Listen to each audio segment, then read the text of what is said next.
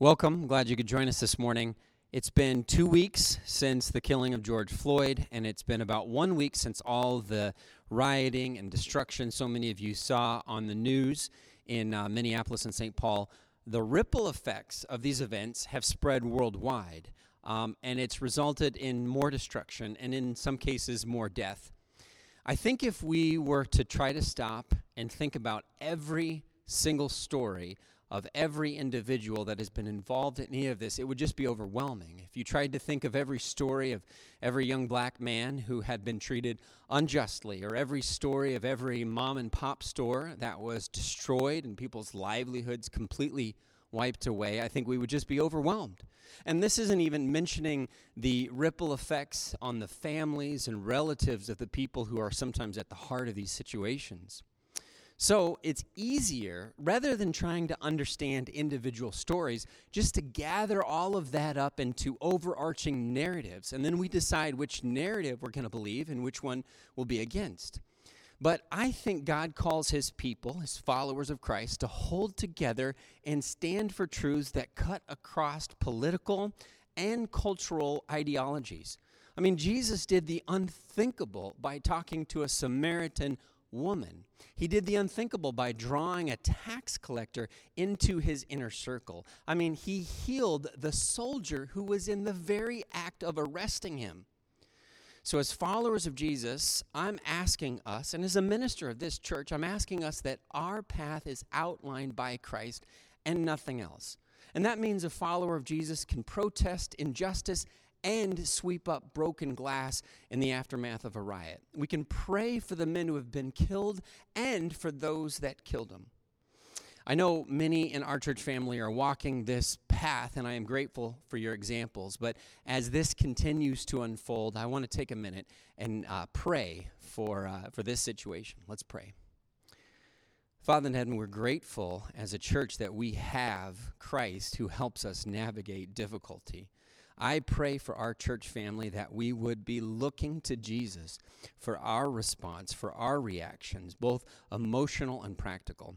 God, I pray that you would draw us into your point of view, your perspective, your reactions. I thank you for so many in the church family who have worked hard to distribute groceries and to do cleanup and just do all the many unspoken, unseen acts in the aftermath of a situation like this. Lord, we pray for the family of George Floyd. We pray for the ongoing crisis in our country as a result of this. We pray for our nation. We pray that the church can be a shining light in the middle of all this. It's in Jesus' name we pray. Amen. So we are in part 3 of our series called Trust Issues. And if you have your Bible or you can turn your phone on, I want you to turn to the book of Proverbs 3, and we're going to read 5 and 6. If you haven't memorized it by now, now's the time. This is what it says. Trust in the Lord with all your heart and lean not on your own understanding. In all your ways submit to him, and he will make your paths straight. Now, the other day, we decided to go through a drive-through of one of those big national chain coffee shops. They're not sponsoring the sermon, so I'm going to refrain from giving them free advertising. So at this point, everything is just drive-through, and you've been there. That's all you can do is you can order and then pick it up in the drive-through. So I pull into the drive-through of this place, and I'm maybe 3 or 4 cars back, and a few cars pull in behind us, and usually the service is pretty fast. I mean, they've got the process down. But this line is moving slow. In fact, I realized that we've been there like 4 or 5 minutes, and the first car in line still hasn't moved. I think that's a little strange, but they're probably extremely busy. There's a lot going on. I mean, kind of the last thing anybody really needs is to have their cup of coffee. So I figure I just got to be patient. Finally, that first car pulls around the corner up to the drive-through window, and then the next car pulls up to the order box. And again, it takes this surprisingly long time, another 4 or 5 minutes. And I'm thinking, man, I'll bet a bunch of people called in sick, and there's just 1 or 2 people, and it's hectic, and I've just got to be incredibly patient. And slowly, excruciatingly slowly, we're making our way forward to the place you order. So finally, it's our turn. We get up, roll down the window, and there's no voice coming out of the box that says, hey, can I help you? And I'm thinking, wow, they must be really busy. They must be super busy. And we just need to be super understanding and not rude because they're probably having to deal with a bunch of rude customers. So we wait and wait and wait. And finally, Corrine says, wouldn't it be funny if the store was closed and we were all just waiting here? And I gave her a look. And if you've been married a while, you can do this. You can give a look that communicates quite a bit. So I said, in my look, I said, they're going to hear you through the box thingy, and it's going to sound rude, so don't talk so loud. That was the look I gave her. So we wait and wait and wait. I didn't want to pull ahead and lose my spot in line because we had waited for it so long. And then finally, Corrine says, she's the smart one, she says, I'm going to go out and see if they're closed. So she gets out of the car, walks up to the window, comes back, gives me the signal that this place is shut down. They are just completely closed, middle of the afternoon, lights off, nobody's home. But car after car ahead of us had pulled up to order and sat there and eventually realized that nobody was coming and then pulled around the corner without telling anybody behind them, without informing the rest of us.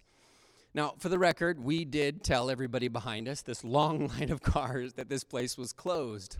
Now, this is a great illustration for so many things. I mean, it could be an illustration for how we're all just sheep, and if there's a line, we just stand in it. It could be an illustration for how problems are perpetuated. Nobody wants to admit that they're wrong. It's so embarrassing, and help the people behind them. But who knows how many cars just sat in that line all day long, and then they would realize and leave, and another car would come. It's no wonder that in this Proverbs chapter 3, it says this. It says, lean not on your own understanding. I mean, because look at the kind of things that we do with our understanding. Now, we're in week 3 of this topic, but I think we just need to state it. The biggest challenge to trusting God is going to be not trusting ourselves. Because think about it. I'm a pretty big influence on me. In the 3rd grade, when I broke my foot, it was me who convinced myself to jump off the top of the monkey bars. Whenever I argued with my parents in high school, it was me who convinced myself that I was right and they were wrong. When I fell asleep at the wheel of my little pickup truck driving one morning as a young adult, it was me who thought it would be a great idea to stay up really late the night before. In fact, I have been present for every single bad decision in my whole life. You have been present for every questionable decision that you have ever made. When my mom warned me to stay away from bad influences as a kid, I probably shouldn't have spent so much time with me. Tolstoy wrote, man's whole life is a continual contradiction of what he knows to be his duty. In every part of his life, he acts in defiant opposition to the dictates of his conscience and his common sense. I mean, he did not hold out very much hope for mankind. Paul the Apostle wrote, Romans chapter 7, I do not understand what I do. Patrick Doherty said, well, it seemed like a good idea at the time. And I think every time we're considering our regrets, it's those ideas that go through our mind. It seemed like a good idea at the time. So when Proverbs tells us, lean not on your own understanding, he's not kidding. We cannot be trusted. But just like Charlie Brown in the football, every time there's another opportunity to either trust God or trust myself, I think, no, this time it'll be different. So this is the real dilemma. How do we make sure that we are trusting God rather than the man in the mirror? So I want to offer 3 principles that I think will help us navigate these crossroads. First of all, I think we need to understand that we have to be skeptical of me. Have you ever heard of the concept of the unreliable narrator? I heard about this a few years ago, and it made me feel so smart, like I really knew what I was talking about. It's a literary device, and you'll see it in books and movies, and the idea is that the person who's telling the story may not be telling the truth. For example, one such piece of literature that is safe to reference at church is C.S. Lewis's Screwtape Letters. And it's a genius piece of writing, but the author doesn't actually want us to believe the narrator. He's writing from the point of view of a demon, Screwtape, and he's giving advice to his nephew, Wormwood, who's a junior tempter. Now, you're supposed to read it, and then you're supposed to do or believe the opposite of what the narrator says. He's an unreliable narrator. If you're really interested in this sort of thing, books like The Life of Pi or even Huckleberry Finn, they're unreliable narrators because they're not giving you the entire truth, or they're giving you one point of view. Now, we experience this kind of stuff every day. I mean, essentially any advertisement ever. This product probably won't actually change your life as claimed in the ad. Teenage boys are generally not as tall as they say they are, not as advertised. The juicy details in that gossip probably aren't quite as dramatic as they're being portrayed to be. The person you texted that meme actually probably isn't laughing so hard they're crying as their emoji would indicate. And what's wild is not only do we do this with each other, not only are we unreliable and untrustworthy with one another, we do this to ourselves. Sometimes we're telling ourselves stories. We're not always completely trustworthy with ourselves. Proverbs deals with this all over, but in Proverbs 28:26, he says, "Those who trust in themselves are fools, but those who walk in wisdom are kept safe." Now, a lot of us, when confronted with this dilemma, we think something like, yes, absolutely, most people should not trust themselves, but me, I am open-minded, I am an informed citizen, my opinions are well-reasoned, logical, and completely based on fact. Richard Feynman was this Nobel Prize-winning physicist, so he's a really smart guy. He decided to put all that brain power to exploring the question of why do people do and think completely irrational things? Why do people believe in Bigfoot? Why do they repost unverified conspiracy theories on Facebook? Now, by the way, just a quick PSA, generally a 10-second Google search, just a little Snopes.com, will save you so much social media drama. Because honestly, it's crazy when people post stuff and they say, I haven't actually fact-checked this, but well, come on, fact check it. But anyway, here was Feynman's conclusion when he talked about irrationality. He said what mattered was not how smart people were. And this is important because we all think we're so smart that we're above everybody else. He goes, but what mattered was what followed the crucial principle of scientific thought, a kind of utter honesty, a leaning over backward to prove oneself wrong. He said, in a word, self-skepticism. And listen to this quote. The first principle is that you must not fool yourself, and you are the easiest person to fool. Well, that's pretty good, but he could have just read Proverbs and saved himself all that time. Now, here's a question that you can constantly ask yourself as you're navigating this issue between trusting God and trusting yourself. And warning, this will not make your life easier. But here's the question. Am I believing or doing this for any other reason than I want to follow Jesus and please God? Number one, we have to be skeptical of me. Number two, I want us to focus on character, not outcome. Character, not outcome. Now, I am endlessly fascinated by the Hebrew Bible, and I'll bet that sentence probably just put 3 of you to sleep. But the background of the way the rabbis translated and collated scriptures is just amazing and incredible. They were so detail-oriented. There's so much rich history around this. So, for example, you probably know that the Hebrew Bible has 613 laws, 613. There's actually a huge debate because there are some schools of thought that say 611 and some that say 613, and it's this huge controversy. Much ink has been spilled. I know, it's fascinating, right? It's fascinating to me.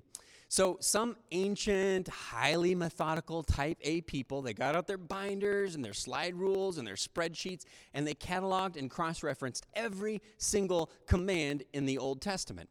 Then they removed all the duplicates and counted them up, and lo and behold, they got 613 or 611, depending on how you count. And then they began to categorize these commands. They realized that there were different categories. For example, there were food commands and celebration commands and then just general life commands. But here's where it gets really interesting, at least to me.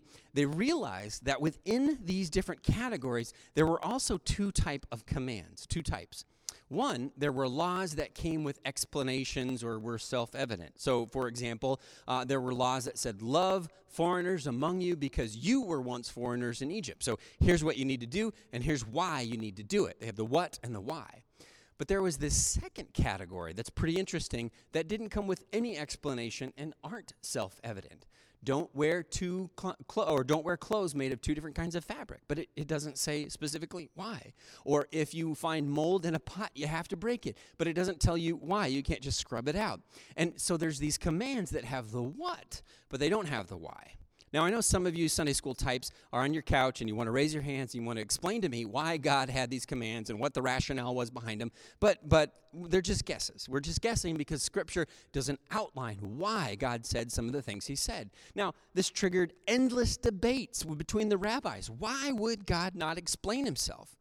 And here's what they concluded, and I think this is interesting. They reasoned if God always explained himself, we would be tempted to trust our understanding of his explanations. If sometimes God left things mysterious and unexplained, then we would have to decide whether or not we trust his character. Or to put it another way, are we trusting God or are we leaning on our own understanding? Now, this is big because the idea is even within the context of a relationship with God, we can mostly trust ourselves while convincing ourselves that we're actually trusting God, but we're trusting our understanding of the Scriptures or our understanding of God. We're not actually trusting God. Now, this feels true to my experience because we can get very pragmatic about our relationship with God, about our obedience, about our trust. We can say things like, well, if I forgive them, they're just going to do it again. So to solve this problem, I need to retaliate. The way of God won't work.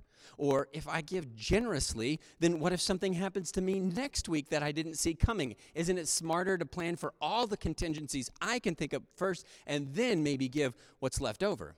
Or if I put others first, like Jesus said, particularly in the context of my corporate job, I'll get eaten alive. I'll just get stomped over as other people get the promotions and get the achievements. If I want to achieve, I have to promote myself and put myself ahead of others. So we're tempted to think if I trust God or I'll trust God if I can understand how everything will work out.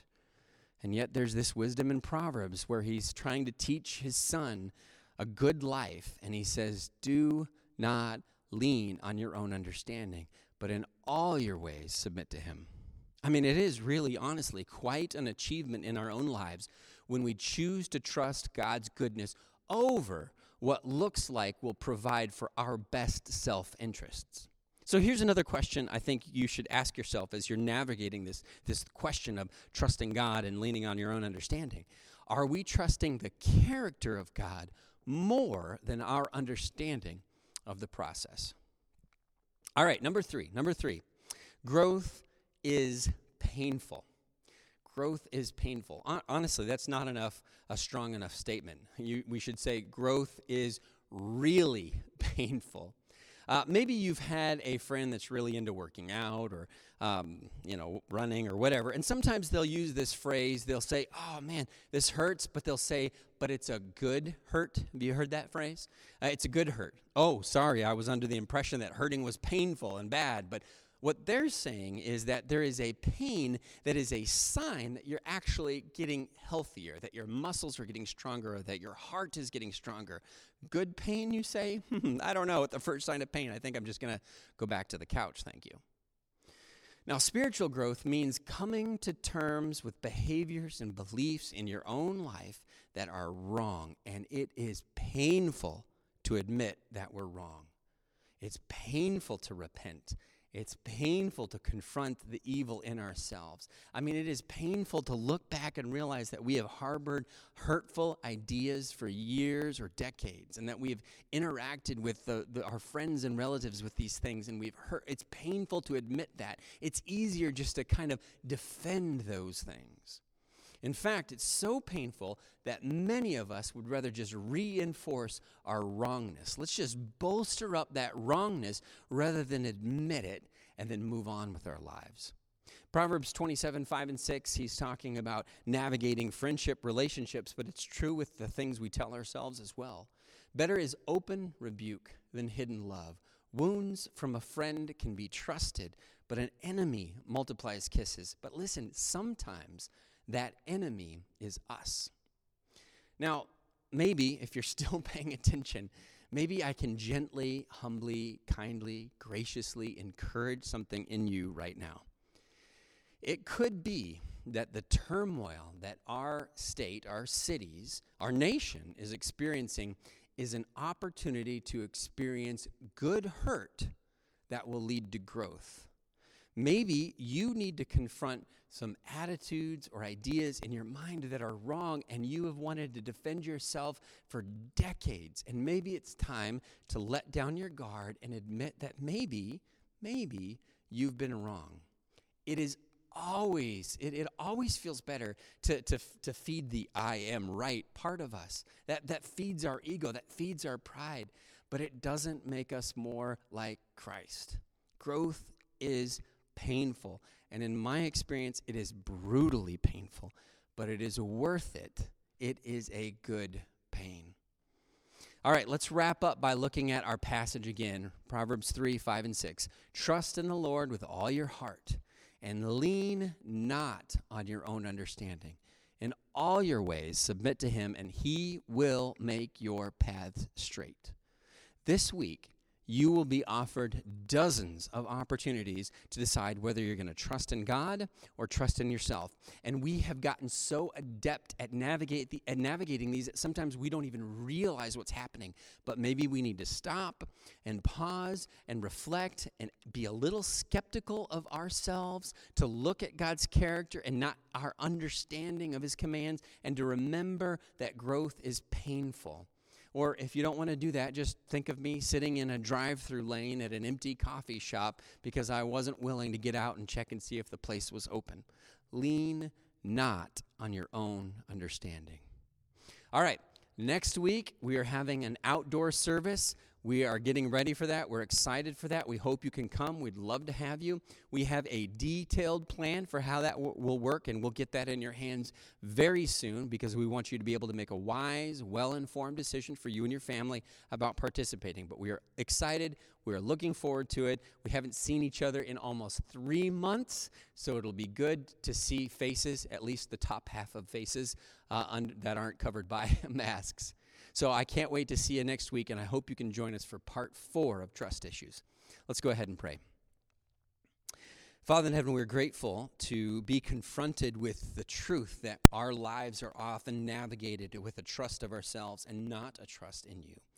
Lord, I know that we have opportunities this week to make decisions that will recalibrate the way that we think and the way that we interact with the world. And so I pray, God, that you would lead us to the path that is a path of trust, that you will allow us to be in situations as difficult and painful as they may be, to exercise trust in you and to lean not on our own understanding, God. We want to be wise. We want to be Christ-like. We want to follow you. It's in Jesus' name we pray. Amen. We'll see you next week.